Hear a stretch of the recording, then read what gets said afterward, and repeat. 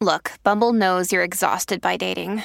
All the must not take yourself too seriously and 6'1" since that matters. And what do I even say other than hey?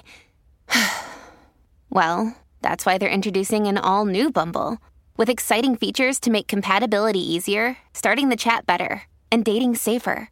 They've changed, so you don't have to. Download the new Bumble now.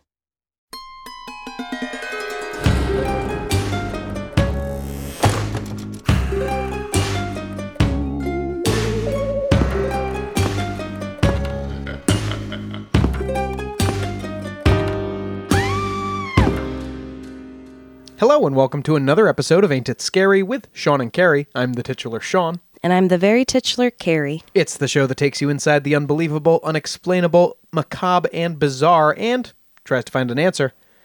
Hello, Caroline. Hi. And Merry Christmas. Well, are you feeling better?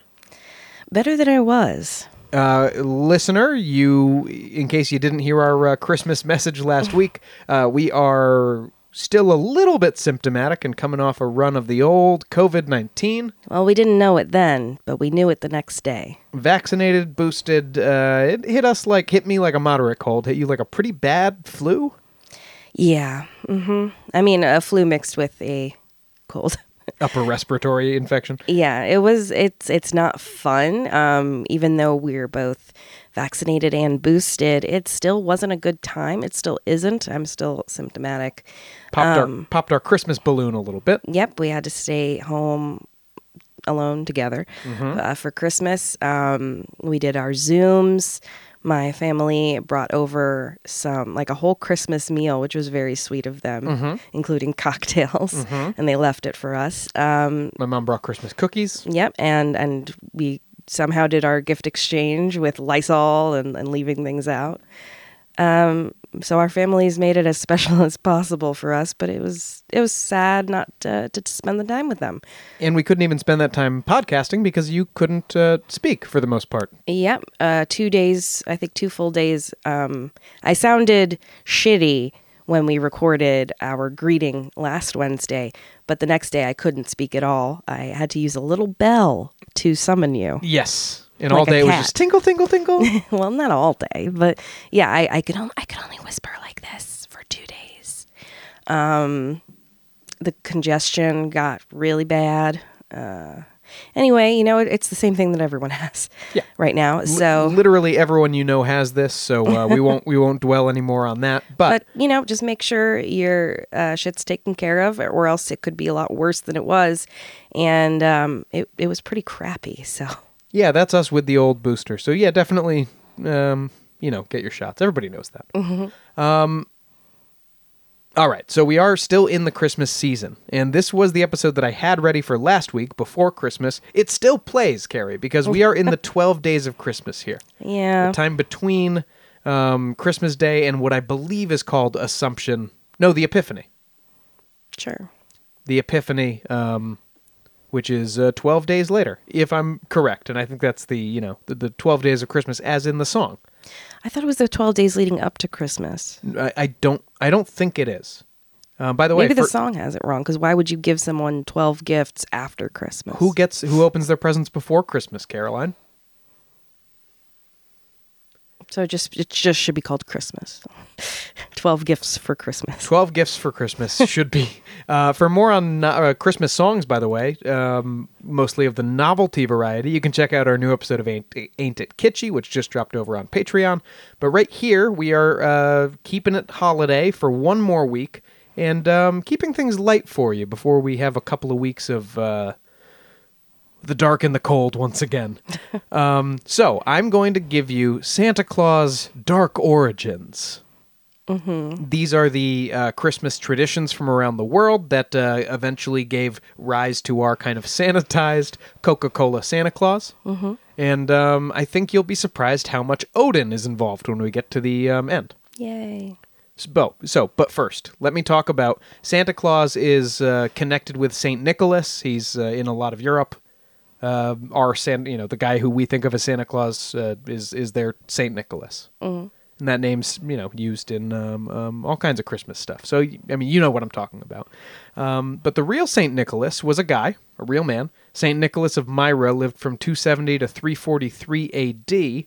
That is during something of a dark period in history, so the historical details about this St. Nicholas are very vague, because the Roman sources at the time don't even mention him. Very turbulent time in Rome, kind of constantly being sacked by Goths, Visigoths, others. I always think of just a troop of moody teenagers Rolling in from Hot Topic and laying waste to the place, absolutely. But from what we do understand from Christian sources from a couple hundred years later, St. Nicholas supposedly was the son of wealthy merchants who gave all his parents' money away after they died. The most famous story that's told about him is that he wanted to give a dowry for a poor man's 3 daughters, because the girls would be forced to turn to prostitution with no other way to provide for themselves if they didn't have husbands. But Nicholas was too modest, or maybe he was afraid of shaming the farmer, and so he threw a bag of gold through his window at night. The farmer got really excited, gave that out as a dowry, and got his first daughter married. And then after the first daughter's wedding, Nicholas came back and he threw another bag of gold through the window. And after the second daughter's wedding, the farmer waited up that night to catch Nicholas in the act and thank him. And Nicholas swore him to secrecy, I think like on penalty of death, like never tell anyone about this. That's nice, though. Yeah. And so that's obviously where you can see the evolution to kind of a Santa Claus idea there. He's a nighttime gift giver. He's also the patron saint of sailors, merchants, repentant thieves, archers, and children. Okay. St. Nicholas's Day is celebrated around the world, usually on December 6th, sometimes December 5th. And that is, in many European countries, when St. Nicholas comes to bring gifts to all the nice children who have been good that year. The British Father Christmas and our Santa Claus are both based on this conception of St. Nicholas, right? The guy who comes and rewards nice children with presents. In the Netherlands, St. Nicholas has evolved into Sinterklaas. Mm-hmm. And he's got a similar vibe, the whole robe and long white beard. But Sinterklaas comes from Spain by steamboat instead of in a sleigh with reindeer. Why does he come from Spain? Oh, we'll get to that. He comes by steamboat around mid-November. And so young kids will put shoes in front of the chimney to be filled with small toys and candies. And they'll sing Sinterklaas songs. Sometimes they'll fill their shoes with carrots or hay for Sinterklaas's horse, which is very cute. That horse is named Schimmel, or sometimes it's named Amerigo or Slecht weer vandaag. Okay. Is a more recent name for Santa's horse there. That means bad weather today, so I don't know. Well. Now, here's something different. We had, we would put stockings out instead of our shoes, right?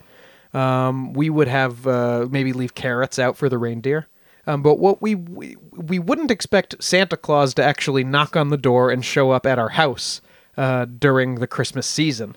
No, he's a very secretive man. And that's what happens in many homes in the Netherlands and I think Germany, too, on the evening of December 5th. Sinterklaas, or if you're in Germany, St. Nicholas, will show up.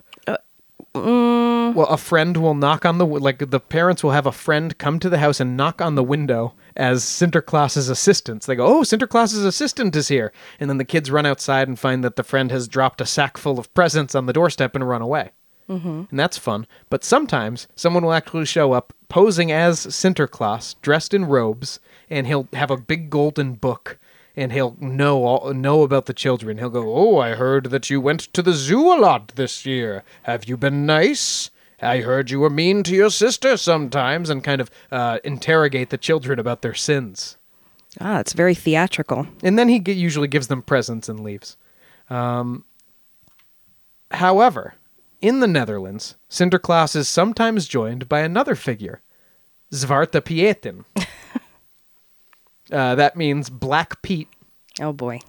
And Black Pete is kind of a little helper guy for Santa. He is traditionally portrayed as a Moor from Spain in Renaissance garb.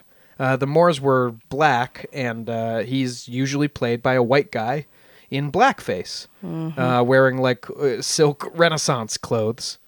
By the way, that is why Sinterklaas comes from Spain. All of these legends seem to have been formed around the time or out of centuries of the Dutch fear of Moorish raiders coming to take them as slaves from Spain. And so, of course, Santa Claus... That would be a twist, wouldn't it? Santa Claus comes from Spain, and in the late 1800s, the steamboat was all the rage. So they were like, yeah, he comes by steamboat. It was very exciting for the kids. And so there you go. You've got a key, and well, Sinterklaas came from Spain to bring presents to the nice children. Zwarte Pieten came along to snatch up naughty children in a sack and bring them back to Spain to be slaves. Oh, boy. As I said, he's traditionally done in blackface. Oh, yeah, it's very offensive. Old Black Pete. And picture him full blackface and wearing a ruff, like a big, stupid folded collar and a feathered hat, and usually carrying a birch broom to spank naughty kids with. Sometimes today, it's softened from Black Pete to Sooty Pete, with the idea that his face is just... he's a chimney sweep. That's why Santa comes down through the chimney, you see. And Pete's face is just darkened by all the soot and ash. And so, in that tradition, you'll just have like a couple of smudges on your face. Well, it's not as bad. It's a nice way to soften it, I guess. You could just make him Pete.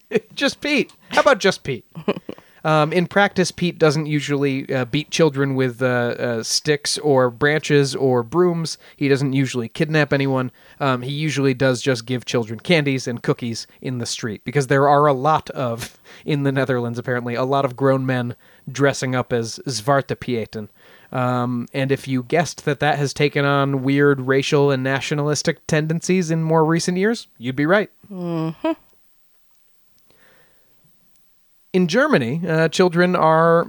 By the way, St. Nicholas is kind of... Santa Claus is kind of a deity, isn't he? Sort of a figure children pray to, send him their wishes all year. He watches and judges their behavior. Yeah, and he's literally a saint, so... And he's associated with mostly a Christian holiday.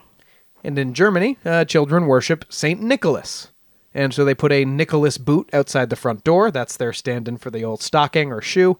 But they say if you're a nice child, the shoe is going to be filled with fruits and sweets when you bring the boot back inside. But if you're naughty, it'll just have a stick inside for your parents to beat you with. Lovely. That's their version of coal, is naughty children just get switches.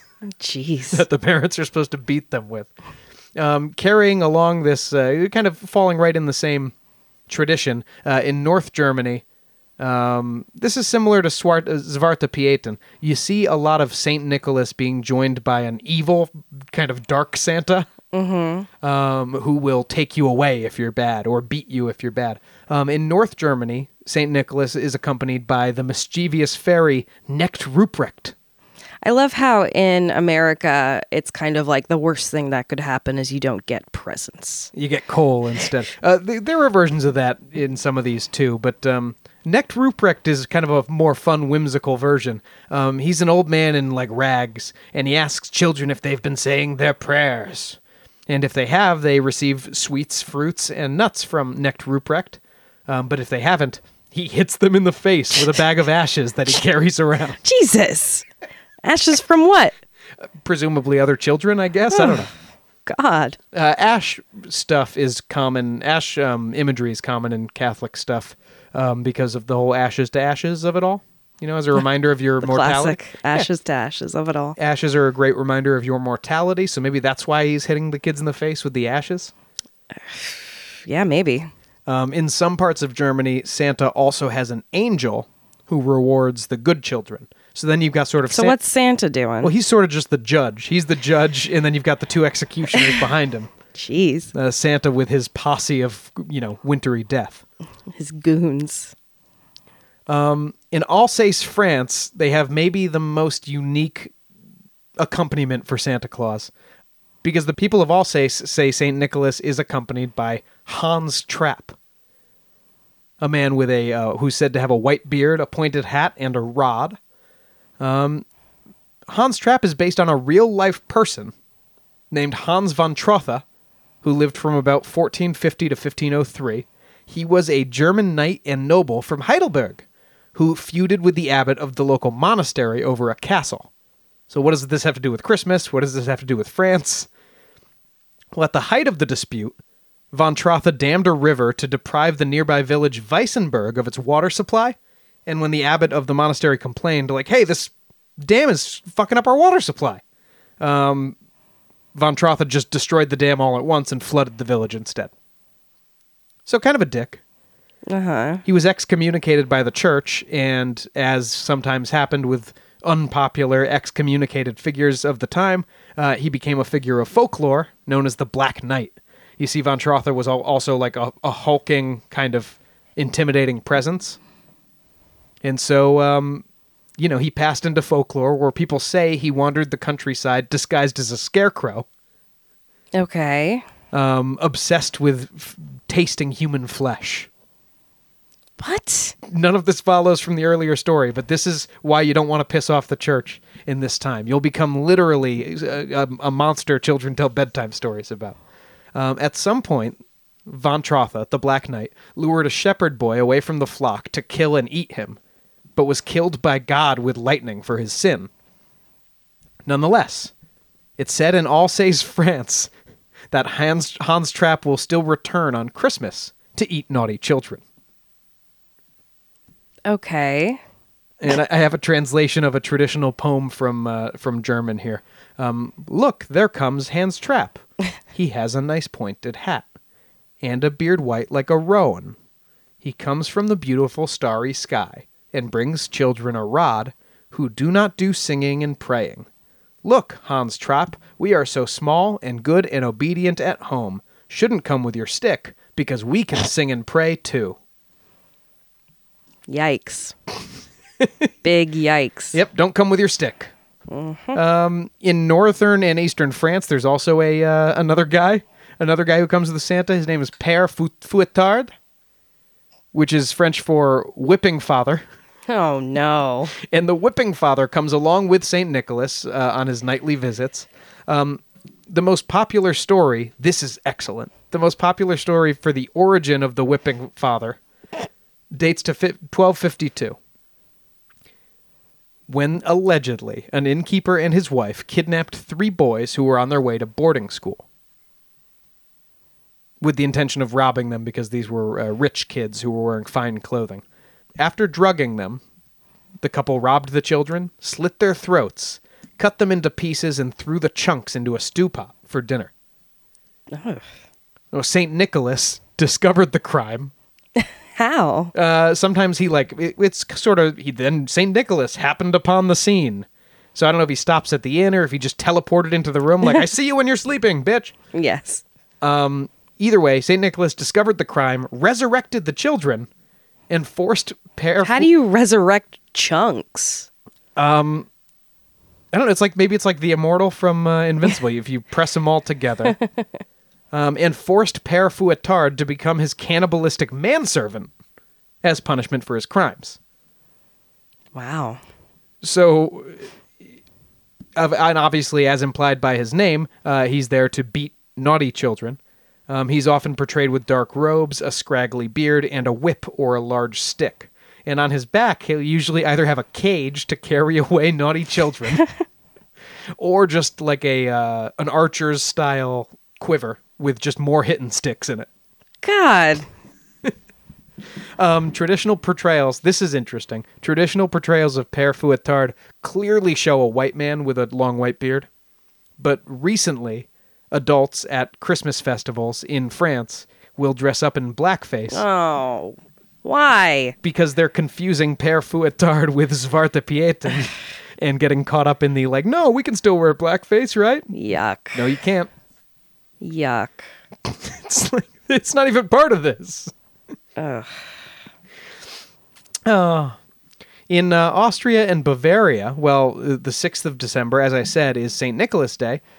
The 5th of December, the night before, is Krampus Day. Yay!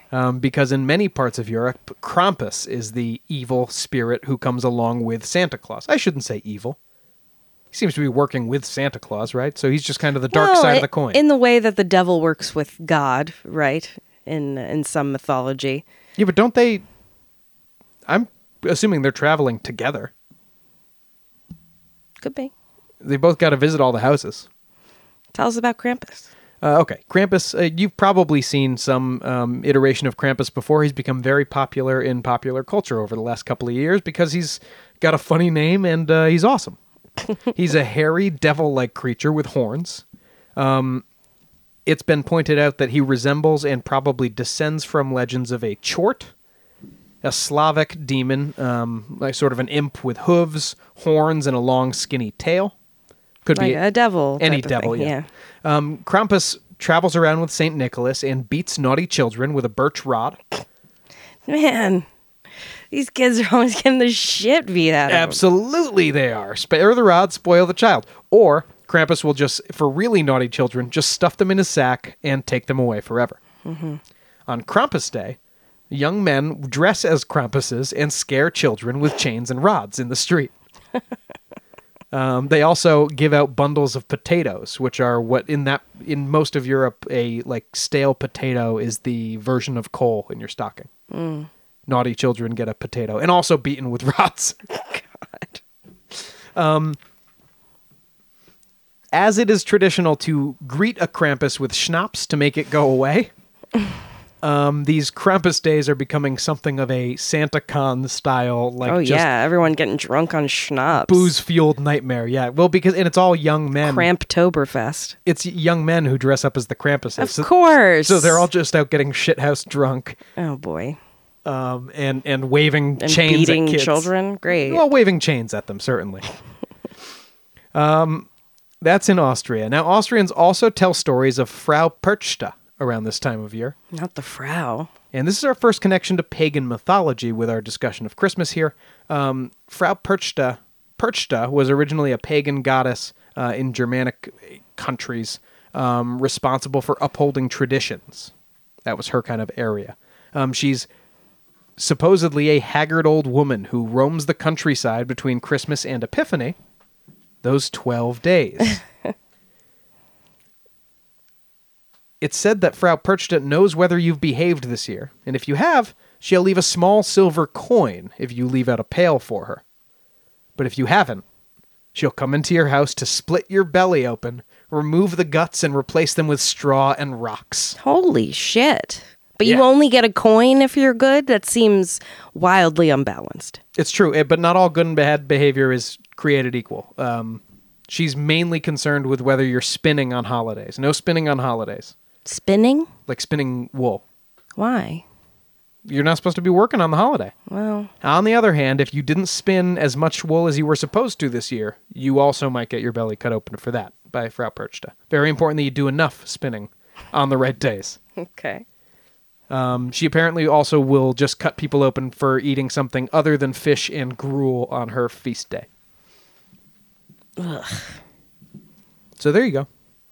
Well, I don't like her one bit. I know. Well, luckily it's only this 12-day period that she's out. But Carrie, I have to warn you, there is something else to worry about during the 12 days of Christmas. What? Kalikanzaros. Ooh. These are, in Greece, these are allegedly evil subterranean goblins. It's said they spend all of their time underground sawing at the world tree to someday bring about the apocalypse. That's very metal. They're sometimes described as big, sometimes small, sometimes hairy. Often they have animal parts, either tusks or horns or hooves. They're often drawn or painted or carved as male with protruding erections. Because as mischievous spirits often are. They're just horny spirits. They are most often small black humanoids with long skinny tails. Tails on both sides, it sounds like. They're also blind and speak with a lisp. Hello there. Oh, I'm just going to read another one of my best-selling novels. The Kalikanzaros are only able to emerge during the 12 days of Christmas, from Christmas to Epiphany, just like Frau Perchta. Apparently, every year, they're almost done sawing the world tree. It's like down to a sliver.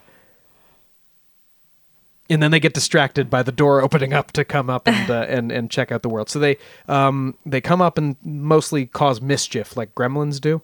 So anything that goes wrong in Greece between Christmas and Epiphany, you can go like, oh, it's the Calicanzaros. Mm-hmm. And you can keep them away from your door by leaving a colander on the doorstep, because supposedly they will be forced to count the holes in the colander. So similar to the sand or rice thing we talked about with vampires. Yeah, but a colander only has so many holes. Oh, but they can't. They canonically can't count past 3, so it'll take them all day. Okay. You can also throw pastries and sausages onto your roof and sing a specific Calicanzaros song, and then they'll eat the sausages and go away. You can throw a black cross on your front door and burn some incense. Or you can throw bad-smelling shoes into the fire, because the stench will supposedly drive the goblins away. Or you can just leave a log roasting in the fire all night so that they can't enter through the chimney. Yeah, I think I'd probably do that. It's probably the easiest, although it could be dangerous. It could be a fire risk. Well, we could also just wait, because by the time the sun starts moving again on Epiphany, this is based on an old Greek folklore understanding that the sun isn't moving at all during these 12 days. The tree has healed below us, so by the time the goblins get back down, it's like, ah, shit! Took our eyes off the ball. Mm-hmm. And they hurry back to get sawing again for next year.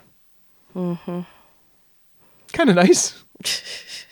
I don't know. I think they made it all the way through a couple of years ago. Yeah. Was it, what would you say, late 2016? Something like that. Yeah. And that's what they do in Greece. My favorite Christmas traditions, honestly, my favorite like weird Christmas folklore, I think comes from Iceland. My sister lived there for a couple of months. We've been there together. Mm-hmm. They had some really fun... Look, Scandinavian folklore is all very fun. It's sort of got a different flavor than the rest of European folklore with its, trolls and... Hildefolk. And their weird flavor of fairies. And it's all very fun. And Iceland is even a little weirder because it's carved off from the rest of the continent. So we'll get into that with Grilla and the Yule Lads when we return.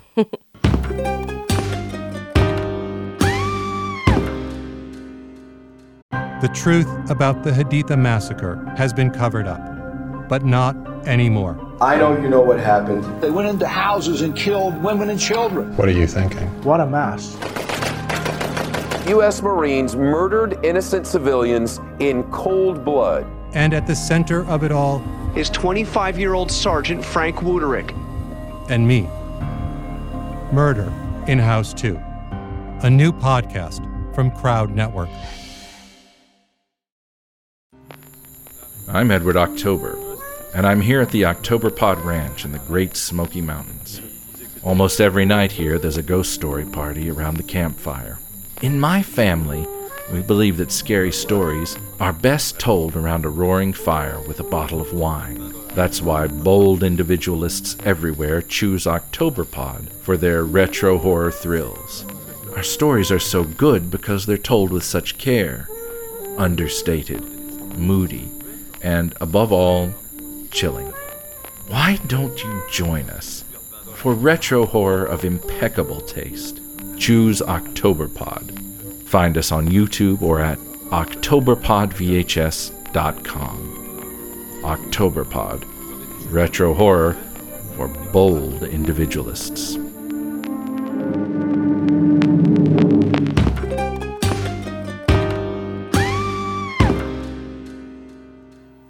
All right, Caroline. Welcome back, by the way, listener. Ooh, I'm a little out of practice from all this stuff. Just a week off. Welcome back. When last we left you, we had just set up a little dip into Icelandic Christmas folklore. Now, the stories we've covered so far have some obvious patterns to them, right? We have like sort of dark, evil sidekicks for Santa Claus who will usually beat naughty children with sticks or else take them away. Mm-hmm. The most unique take might have been when Santa and Svarta Pieten in blackface come across from Spain on a steamboat, but they all kind of have the same broad strokes. Not so in Iceland, where Icelandic children have a whole cast of mountain-dwelling characters who come into town around Christmas to reward nice children and punish naughty ones. starting with Grilla. Grilla is a wicked female troll or giantess who appears in epic poems and sagas going back to like medieval Icelandic oral tradition. One old poem describes her with 15 tails and 100 balloons on each tail. And balloons? Yeah, tied to the tails. Okay. And 20 children in each balloon. Uh-huh. That's like the first way she was ever described. That's a lot. But the first connection between Grilla and Christmas, and the first mention of her children, the Yule Lads, comes in the 17th century Song of Grilla. In early stories, Grilla can be found wandering the countryside, asking parents to give her their naughty children. She lives in a cave outside of town, and if she's outside of town, and usually you give her foodstuffs of some kind at the cave. No. If she comes and asks for your children, you can give her some kind of food to make her leave. So to quote Don Rickles, I gave her a cookie, she went away. Now, modern-day Grilla can detect misbehaving children year-round, Santa Claus style. Right. But she comes down from the mountains around Christmas for her favorite snack, which is a stew of naughty children. And the legend says her pot always has more supply and never runs empty. Well... Now, I don't want to get too much into Grilla's personal life, but we do know she's been married 3 times. Oh. But her current husband is Lepaludi. And there's not that much data on this guy, but he's apparently very lazy and rarely leaves... Well, it sounds like she's doing all the work here for the children's stew. Lepaludi rarely leaves their cave in the lava fields. Grilla also has dozens of rarely discussed children from previous marriages.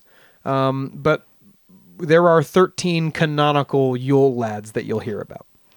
The depictions and number of the Yule Lads actually, in earlier literature, varied wildly from local, because it's all oral tradition, right? So from local tradition to local tradition. But by the 18th century, we were locking in on 13 Yule Lads, and the 1932 poetry book Christmas is Coming canonized the lineup with the poem Yule Lads. So kind of like our Santa Claus, actually, really right around the 30s, we got the full like red suit, little pom-pom on the hat. Dancer, Prancer, Vixen. Dasher, Dancer, Prancer, Vixen, the Coca-Cola Santa Claus. In the poem, no, sorry, not in the poem. Now, the Yule Lads, the Yule Boys, if you will, B-O-I-Z, arrive one by one on the 13 nights leading up to Christmas. And each Yule Lad will leave a gift or a candy in the children's shoes if they've been good, or a rotten potato if they've been bad. Do they each have like a particular thing? Yes. I love that. And my impression is this is like a proto-elf on the shelf. Like Icelandic parents were elf on the shelfing their kids long before somebody was making money off of it. We're definitely not doing that, right? I'd rather do the Yule Lads. So see how these grab you. Because each Yule Lad has kind of a prank. A favorite prank that he likes to do. A bit. And that's how the parents can come out and go like, oh, look, Gully Gawk has been here. Gully Gawk. Yeah. So here are the Yule Lads. And this is in the order of appearance. You have Sheepcoat Clod. These all have like long... Sing-songy Icelandic... Sing-songy Icelandic names. You better tread lightly there, friend. Sheepcoat... if any Icelandic people are listening and you didn't like that, I apologize. We love your country. We love your country, and I think your language sounds very fun. I was just doing like a Swedish chef thing. So Sheepcoat Clod harasses sheep. That's his prank. But he's impaired by his stiff peg legs. That's why he's called a clod. So for that one, you can just bang around the house. Yeah. Why does he have peg legs? So that the parents have something they can do. If you don't have sheep, how are you supposed to tell the kids that this guy was here? Oh, well, that's clever. The Gully Gawk hides... That's day 2. Yes, day 2 is the Gully Gawk. But wait, do they leave a particular kind of gift? Oh... Like, does he leave wool or something? No, there might be different traditions about that, but no, I think it's probably... It's just kind of their bit, that's the thing. Each one has a bit to let the children know he's been there. Okay. Gully Gawk hides in gullies, little indents in the earth, waiting to steal the milk from the cowshed. So I think you can just put an empty glass of milk Santa style out for that guy, right? Sure. Stubby. Well, how do you know he's there? He drinks the milk? Yeah, he drinks the milk. Okay. But I don't have specific methods on all these. You'd have to figure it out as parents. Stubby is abnormally short. Well. And he steals pans to eat the leftover pie crust in them. Spoon licker is very thin, and he steals and licks wooden spoons, his only form of sustenance. Like brownie batter and stuff? Yes. Pot scraper, meanwhile, steals the leftovers from pots. These poor, malnourished children. Yeah, you thought Grilla was helping him out with Naughty Kid Stew? No, that's all for Grilla. Damn. Bowl licker hides under beds to steal dishes when they're put down on the floor. Door slammer, like slamming doors, especially at night. Skyr gobbler steals yogurt. Skyr yogurt. That's the kind of yogurt-like culture that they eat out there. It's delicious, by the way. Very good. Sausage swiper hides in the hides in the rafters and grabs men's penises. No, he steals. I was going to say, oh, really? He steals sausages from the fire while they're being smoked. Window peeper. I don't like him. Looks through the windows in search of things to steal. Doorway sniffer has a very... Ew, what? He has a very large nose, and he can use that to smell leaf bread, which is a traditional Christmas pastry and his favorite food. Why is he in the doorway? Because he sniffs from like around the corner of the door. Ew. Finally, the sinisterly named, this is the night before Christmas, Meat Hook. Oh, no. Who steals meat with the 2 meat hooks he's carrying. Ew, that sounds like one of the puppets from Puppet Master. And finally, Candle Sniffer. The description I found on Wikipedia said... A candle snuffer? Candle Sniffer. Okay. He follows children to steal and eat their candles. I feel like something was lost in translation there. Well, candles used to be made of tallow, which is edible. No, but wouldn't it be candle eater? I'm sure lots has been lost in translation with many of these. Mm-hmm. Like I don't like meat hook. Especially doorway sniffer. I think something's been lost in translation. That's not all. The Yule Lads. So the Yule Lads are a benign presence, right? They might do some pranks, but they're mostly Steal going your to. Food. At worst, they leave you a potato. Keep in your windows. I don't like that. Hook your meat. But if you've been nice, they'll leave you candy and presents. They don't seem like the discerning type. Now you really don't want to run into their pet, the Yule cat. I kind of do. Or Jólakotturinn. Aww. The Jólakotturinn is a massive pet of Grilla and Leppalúði. She lurks in the snowy countryside around Christmas time, eating people who haven't received any new clothes that year.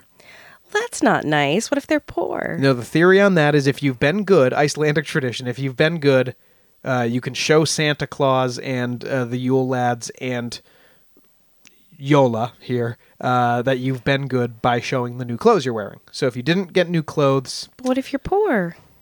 You're just good, but poor. I don't know. This is a more recent tradition than the other Yule Lad stuff. More like the 19th century, people started talking about this. And I heard that it was actually invented to scare wool workers into finishing their work. So, like, finish it up and you'll get your Christmas bonus, which is a new pair of socks, so you won't get eaten by the cat. But these are not child laborers, though. Why are they going to believe in the Yule cat? That was my thought, too. It sounds to me more like a great way to get kids excited about receiving socks. Yes. For Christmas. Mm-hmm. In any case, the Yule Cat, under the name Yola, appears in the Christmas Chronicles 2, which we'll have to check out now. Oh, sexy Santa. And the Yule Lads are featured in the 2nd season of the Netflix animated series Hilda. So Grilla's family is getting lots of pop over there on the big red streamer. Is there a Yule dog? No Yule dog. No, not yet. We can move to Iceland and try to make it a thing if you want. Yeah. We have to move to Iceland. But there has to be something that's sweet. So there has to be a Yule dog. I think that Yule Lads are kind of sweet. Well, I don't know. Meat hook. I think Leppalúði is kind of sweet. She eats people. No, her husband. Oh, well, he's just lazy. Yeah. No, we need one that's actively sweet. I love how he's like the sitcom dad. Oh, yes. Like he's just the trope of a Kevin James character. Yes, for sure. With his hot wife out there. Well, she's a troll goddess. What are you talking about? Grilla? Yeah. No, Grilla's a gilf. Grilla, I'd like to... You're an idiot. Okay. Let's talk about, as long as we're in the neighborhood of Scandinavia. I don't know that Iceland is technically in Scandinavia. Certainly influence. As long as we're in that neighborhood, let's take a trip over and look at the pagan origins of many of our Christmas traditions. Yule. That's a word that we still use. And of course, Yule didn't always refer to Christmas. Yule was a holiday, really almost a festival season, or observed by the Old Norse and Germanic peoples. And I have a quote here from one of the old sagas. Of the Swamp Thing? No. Or actually, this is from Emily Hollister, who's a historian summarizing one of these old sagas. This is what this is a Christmas party before Christ, a Yule celebration. And this is to mark the winter solstice. Likely. Basically. Yes. And this actually comes from the saga of Hakon the Good, which is a saga that credits Hakon, who was the king at the time, obviously, with the Christianization of Norway.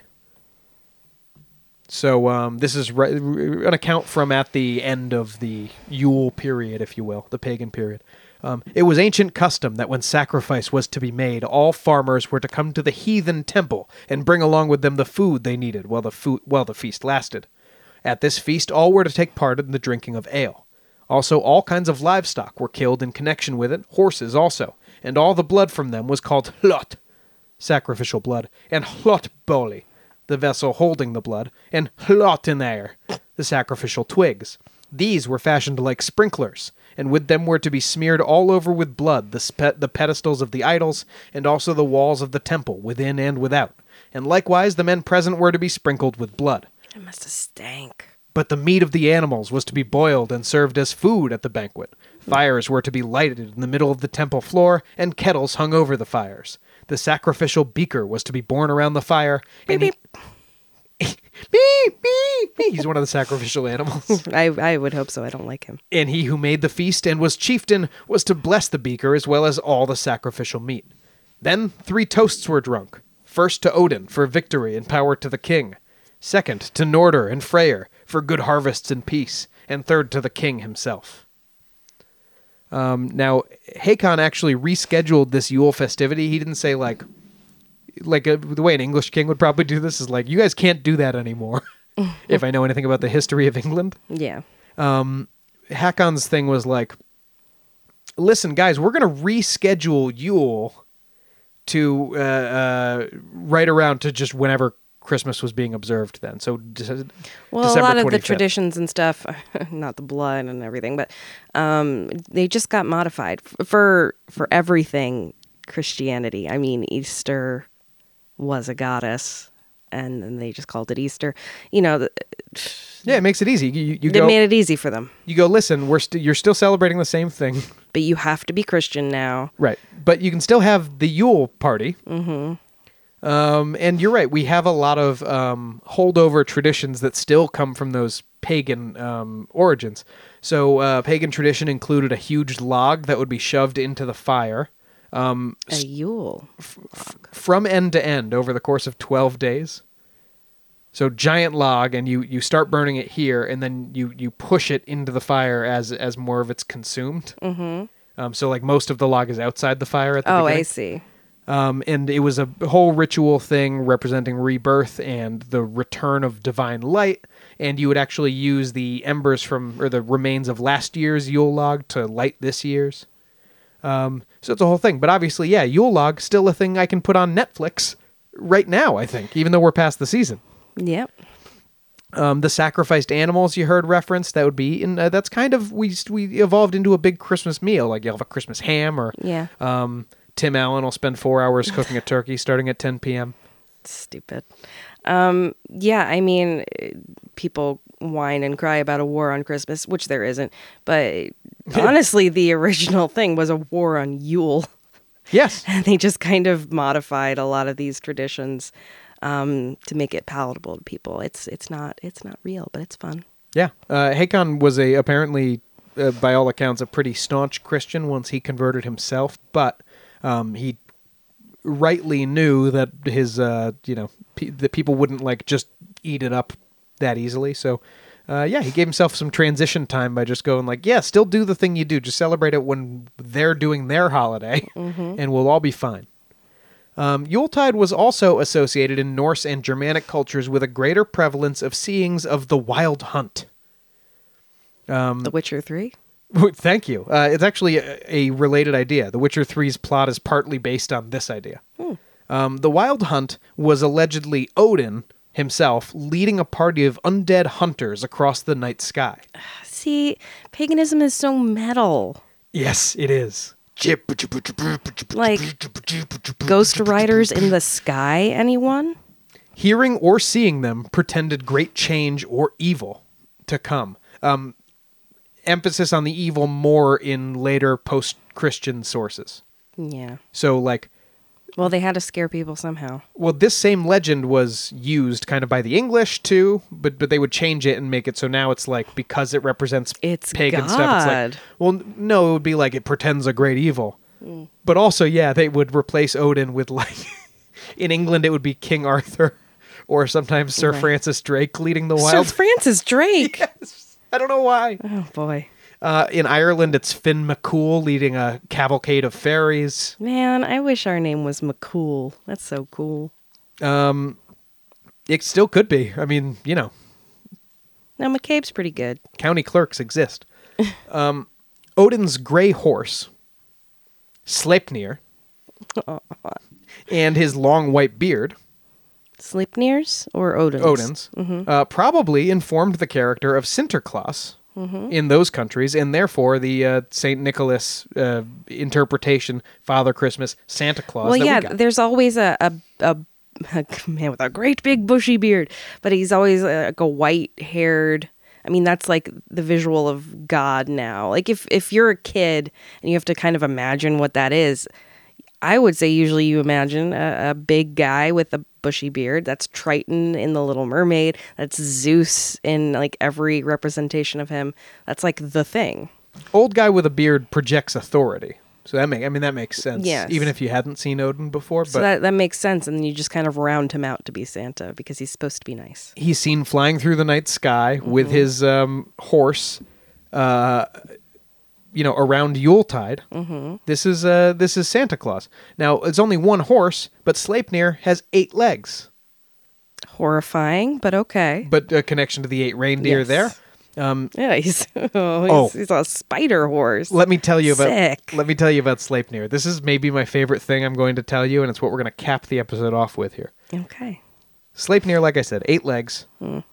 Almost every story that mentions him goes like Sleipnir, and he was the greatest horse among gods and men. And it's like, laying it on a little thick where every time you mention Sleipnir, you have to say how fast he is and how he's definitely faster. He's a good horse, Sean. And this one time he raced the Frost Giant King's horse, and he won by just a little bit. But let me tell you about the origins of Sleipnir, Santa Claus's horse. This one time, Odin made a bet with a builder that if the builder could finish a fort for the gods that would protect them within 3 seasons, with help from no man, that builder would be paid with the sun, the moon, and the goddess Freya as a wife. Isn't she married to Odin? Yeah. Oh. So, not a fan. The builder was like, well, can my horse help? And the gods were like, well, it's not a man. And Loki was like, hey, that'd be fun. I want to see this horse work. Well. And Odin was like, okay, fine. And then it turned out the horse was like really good. Like pulling Great blocks at building. many times heavier than a man ever could. And like doing more work than a whole troop of builders. So 3 days before the deadline, this fort's almost done. And the gods were like, hey, Loki, this is your fault. Fix it or you're dead. And so Loki did his favorite thing, all the gods' favorite thing, transforming into an animal. He banged the horse. Loki transformed into a mare and ran into the woods to distract the horse. The horse ran off into the woods after Loki. The work was delayed, and the builder couldn't finish. And some months later, Sleipnir was born. Aw. I really hope they have this in the next phase of Marvel. This Absolutely. Tom Hiddleston playing a horny horse. That'd be great. Also, Sleipnir is Loki's son? Yes, Sleipnir is like Loki is Sleipnir's mother. A mother. So his grandfather rides him through the sky. Yes. Interesting. That's also true. Meanwhile, by the way, just a little postscript on that builder. After all this was over, the gods realized he was a frost giant in disguise. So, oh, no. So they didn't pay him anything, and Thor smashed his head open, which is how a lot of Norse legends end. Yeah. Also, he did the work. He did 3 seasons of work. And then it turned out the guy was a frost giant, so Thor smashed his head. With Mjolnir. They always specify that Thor used Mjolnir to smash his head. That's too bad, but I love Sleipnir. Why does he have 8 legs? I don't know. Probably, honestly, the mentality of this ancient legend mythology kind of stuff sometimes is just like, oh, it's 4 times as good. Yeah, I guess. It's like, yeah. Aw. But why is a manticore all those different animals? Like, yeah, it's 5 times as scary as a lion or a scorpion. Okay, so Loki was pregnant with Sleipnir. Yes. Did Loki have to stay a lady horse while he was pregnant until the horse baby was born? I don't know, but I'd love to see the remake of Junior involving Loki carrying and giving birth to a stallion. They gotta do this. The greatest horse among gods and men. I need to know. So there you go. That's your Rudolph right there. Sleipnir, the 8-legged monster horse. Mm-hmm. He's sweet. He's sweet. And to all a good night.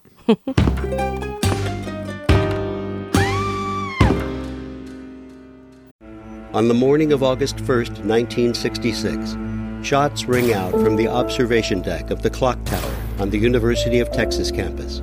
It marks the infamous beginning of the modern era of mass shootings in America. You're listening to Stop the Killing podcast. Join us as we take you behind the crime scene tape to explain global mass shootings and mass attacks. I'm Sarah Ferris, but more importantly, this is Catherine Schweit, the former head of the FBI's active shooter program. I spent 5 years as the FBI's top executive looking for answers to the mass shooting crisis. I've been at the shooting scenes, I've traced heroic acts of bravery, and I've sat silently and listened to the heart-wrenching stories from survivors. Amongst this horror, there is hope. We all hold the key to stop the killing. You just need to know how to unlock the door. Download Stop the Killing and be part of the solution. Search Stop the Killing on Apple, Spotify, and all the usual suspects. Let's take a trip to the Bizarre Bazaar.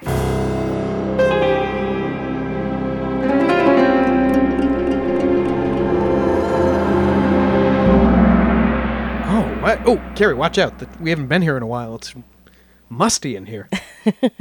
So last year, I think probably in January of this year, I dropped some predictions, some psychical predictions for 2021 on everyone, including some little bits from Nostradamus and all that fun stuff. That's right.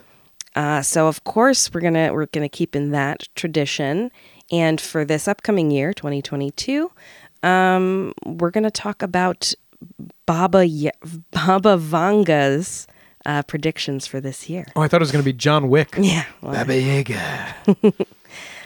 So Baba Vanga, who was born Vangelia Pandeva Dimitrova, was raised in Strumica. I think that's part of Bulgaria, and she was an elderly blind mystic. When? She died in 1996, so pretty recently. Her claims have been linked to, and she would make predictions. Her claims have been linked to events such as the September 11th attacks and the Syrian chemical attacks. She died in 1996 at age 85, and she had been dubbed the Nostradamus from the Balkans. She had a normal life until she was 12 years old, when she mysteriously lost her eyesight during a massive storm called a freak tornado. She was said to have been flung into the air and then thrown to the ground by a powerful gust of wind. Her eyes were injured and sealed shut, encrusted with a thick layer of dust and dirt, and she experienced her first vision around this time. Ooh. I see wind. Well, she didn't see it. So according to New York Post, here are some of the things that she has predicted in the past. And a lot of these were while she was still alive. But the Kursk nuclear submarine disaster, she said that Kursk will be covered in water and the whole world will weep over it. She claimed this in 1980. She said that it would happen in August 1999. The Russian sub did sink in August 2000, so she was off by a year, killing all aboard. She predicted the rise of terror group ISIS, supposedly. Do you have that one? It's just said she's said to have predicted it. Some conspiracy theorist claims that she predicted Brexit. She said, unfortunately incorrectly for her, that Europe will cease to exist by 2017, which didn't really happen. She claimed the 44th U.S. president, who was Barack Obama, would be black. She also said that this president would be the last president, which didn't happen. Oh, this sounds... Did she think those things were connected? I hope not. She is an old woman. Let's see. In 1989, she claimed the American brethren will fall after being attacked by steel birds, and innocent blood will be gushing. And she thought that would be September 11th. She did? Well, we thought that. She meant that. Oh, okay. She didn't say on September 11th, 2001. No, but she said that'll happen. So these are the predictions that she made before her death for 2022. A virtual reality takeover. Another pandemic, which is just great, this time discovered in Siberia, caused by a frozen virus that will be released by climate change, which is a concern that some people have had with climate change, that there have been frozen bacteria and things in glaciers for millions of years, and they're going to come out, and we don't even know what they are. Yeah. I mean, that's like a legit thing. Who knows if that's going to happen this year. Well, that's a new thing to be afraid of. Thank you. Oh, you didn't? I'm sorry. Sorry, everyone. A prediction that many cities will face water shortages, and these will result in political consequences. The invasion of Earth by aliens with the arrival of an asteroid. Finally, Jesus. Famine in India due to a drop in temperatures that will result in locusts attacking crops. And more earthquakes and tsunamis with intense bouts of floods in Australia and parts of Asia. So some other things that she predicted for the future before she died. Seems like she kind of got all of her ducks in a row. Uh-huh. Global hunger will be eradicated between 2025 and 2028. Oh, that's good. Okay. So just a little while longer to wait on that. China will overtake the U.S. as a superpower. Polar ice caps will melt from 2033 to around 2045, and the ocean levels will rise around this time. They're already rising and they're already melting. I gotta let you know. Yeah. Doctors will be able to cure any disease with cloning technology. Around 2072, a classless communist society will form and thrive in hand with nature. She might have just been a kind of a smart lady. Futurist, yeah. A colony on Mars will enable the planet to become a nuclear power and demand independence from Earth from around 2170 to 2256. And always ending on a high note, the universe will end in 5079. 5079. Wow. So that's... Sorry. I'd love to see her just, kind of back of the babushka math on that. Well, that's Baba Vanga. So we have another pandemic to look forward to, apparently. And aliens. Bring it on. Whatever. At this point. Yeah, Merry Christmas again.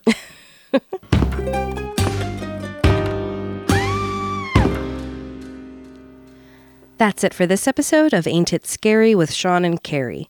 Like us on Facebook and follow us on Twitter and Instagram at Ain't It Scary, and check out our website at ain'titscary.com.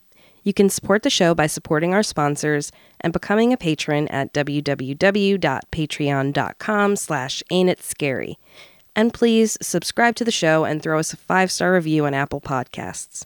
We'll be forever grateful. That's right. Check out Ain't It Kitschy. More Ain't It Kitschy over on Patreon right now, and coming up soon, the Miskatonic University Literary Society, tentatively named.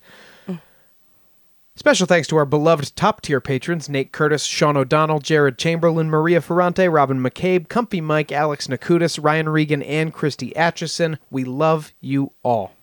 See you next Thursday. Show created by Sean and Carrie McCabe, music by Kyle Ryan, and you can find Kyle at his YouTube channel, Music is a Verb. This has been a production of Longboy Media. I'm Ken Harbaugh, host of Warriors in Their Own Words, a podcast that presents the unvarnished, unsanitized truth of what we have asked of those who defend this nation.